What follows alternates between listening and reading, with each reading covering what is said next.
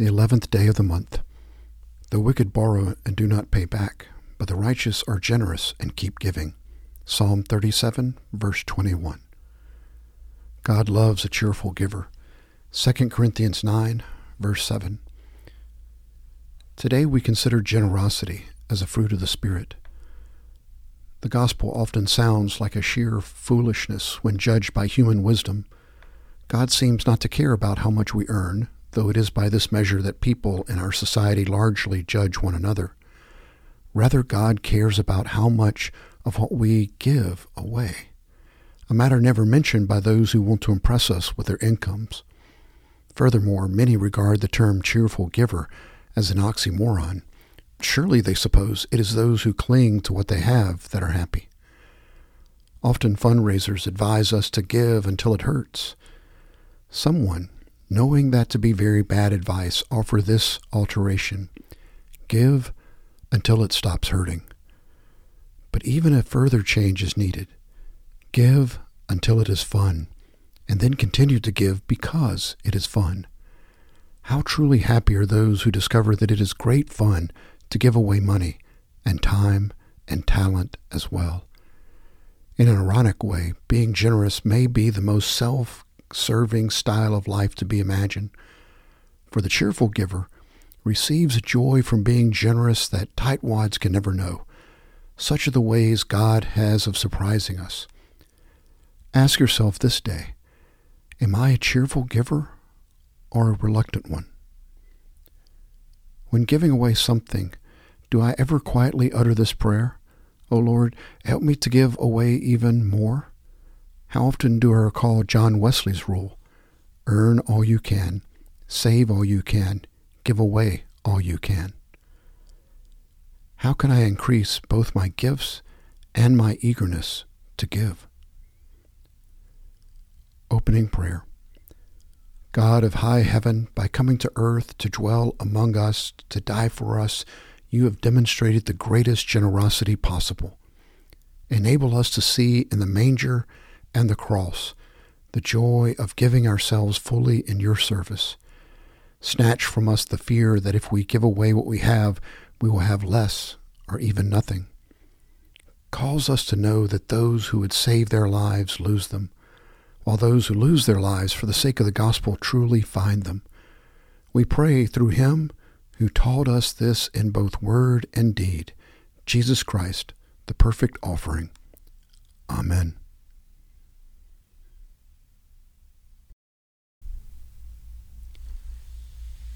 Psalm 112, verses 1 through 7. Alleluia!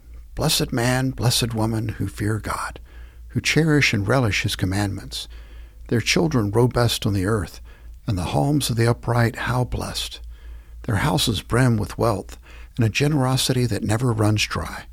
Sunrise breaks through the darkness for good people, God's grace and mercy and justice. The good person is generous and lends lavishly. No shuffling or stumbling around for this one, but a sterling and solid and lasting reputation, unfazed by rumor and gossip, heart ready, trusting in God, spirit firm, unperturbed, ever blessed, relaxed among enemies. They lavish gifts on the poor, a generosity that goes on and on and on. From the book of Numbers, selected readings from chapter 35, beginning with verses 1 through 3. Now the Lord spoke to Moses in the plains of Moab by the Jordan opposite Jericho, saying, Command the sons of Israel that they give to the Levites from the inheritance of their possession cities to live in, and you shall give to the Levites pasture lands around the cities. The cities shall be theirs to live in, and their pasture land shall be for their cattle and for their herds and for all their beasts. And then, from verses 9 through 15, Then the Lord spoke to Moses, saying, Speak to the sons of Israel, and say to them, When you cross the Jordan into the land of Canaan, then you shall elect for yourselves cities to be your cities of refuge, that the manslayer who has killed any person unintentionally may flee there. The cities shall be to you as a refuge for the avenger, so that the manslayer will not die until he stands before the congregation for trial. The cities which you are to give shall be your 6 cities of refuge. You shall give 3 cities across the Jordan, and 3 cities in the land of Canaan. They are to be cities of refuge. These 6 cities shall be for refuge for the sons of Israel, and for the alien, and for the sojourner among them, that anyone who kills a person unintentionally may flee there. And then finally, verses 30 through 34. If anyone kills a person, the murderer shall be put to death at the evidence of witnesses, but no person shall be put to death on the testimony of one witness. Moreover, you shall not take ransom for the life of a murderer who is guilty of death, but he shall surely be put to death. You shall not take ransom from him who has fled to a city of refuge, that he may return to live in the land before the death of the priest. So you shall not pollute the land in which you are, for blood pollutes the land, and no expiation can be made for the land for the blood that is shed on it, except by the blood of him who shed it. You shall not defile the land in which you live, in the midst of which I dwell, for I, the Lord, am dwelling in the midst of the sons of Israel.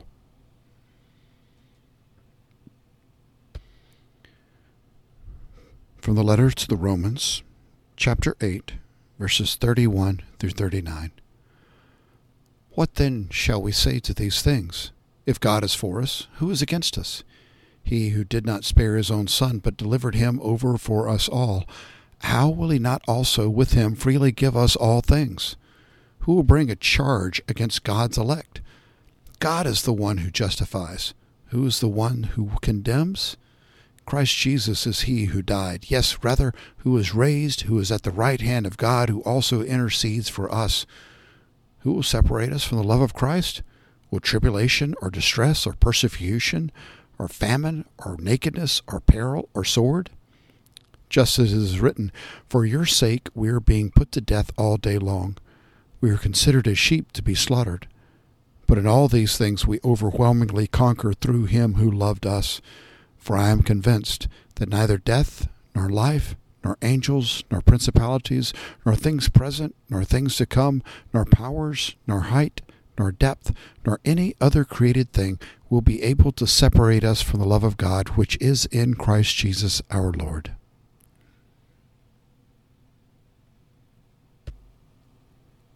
From the Gospel according to Matthew, chapter 23, verses 13 through 26. But woe to you, scribes and Pharisees, hypocrites, because you shut off the kingdom of heaven from people. For you do not enter in yourselves, nor do you allow those who are entering to go in. Woe to you, scribes and Pharisees, hypocrites, because you devour widows' houses, and for a pretense you make long prayers. Therefore you will receive greater condemnation. Woe to you, scribes and Pharisees, hypocrites, because you travel around on sea and land to make one proselyte. And when he becomes one, you make him twice as much a son of hell as yourselves. Woe to you, blind guides, who say whoever swears by the temple there is nothing, but whoever swears by the gold of the temple is obligated. You fools and blind men! Which is more important, the gold or the temple that sanctified the gold? And whoever swears by the altar, that is nothing, but whoever swears by the offering on it, he is obligated. You blind men! Which is more important, the offering or the altar that sanctifies the offering? Therefore, whoever swears by the altar and swears both by the altar and by everything on it, and whoever swears by the temple swears both by the temple and by him who dwells within it. And whoever swears by heaven swears both by the throne of God and by him who sits upon it. Woe to you, scribes and Pharisees, you hypocrites! For you tithe mint and oil and cumin, and have neglected the weightier provisions of the law, justice and mercy and faithfulness. But these are the things you should have done without neglecting the others. You blind guides, who strain out a gnat and swallow a camel. Woe to you, scribes and Pharisees, hypocrites! For you clean the outside of the cup of the dish, but inside they are full of robbery and self-indulgence. You blind Pharisee, first cleanse the inside of the cup and of the dish, so that the outside of it may become clean also. These are the words of God for the people of God. Thanks be to God. Tuesday's Prayer. God, our rock and our salvation, undergird us with your strength, lest we fail because we rely upon ourselves alone. Assist us with your Holy Spirit, that we may abide in your love and trust in your grace. Spread upon us your transforming power. Overpower us with your goodwill and forgiveness, offered to us and to all through Christ our Savior. Amen. From the Methodist Handbook of Prayer for 2022, this is Vicki Davidson, Superintendent. I long to love you with all my heart, generous God, yet how rarely it beats to your rhythm, dancing instead to the call of the world. I long to love you with all my strength, yet often that very strength pulls me away from you to sort things out in my own power. I long to serve you with all my mind, yet often my mind skitters away to things that are not your things and do not reflect your love. My desires, my pulling away, my lack of focus leaves gaps through which your grace, generously poured, leaks like water through outstretched fingers. Help me turn again to you in my entirety. Amen.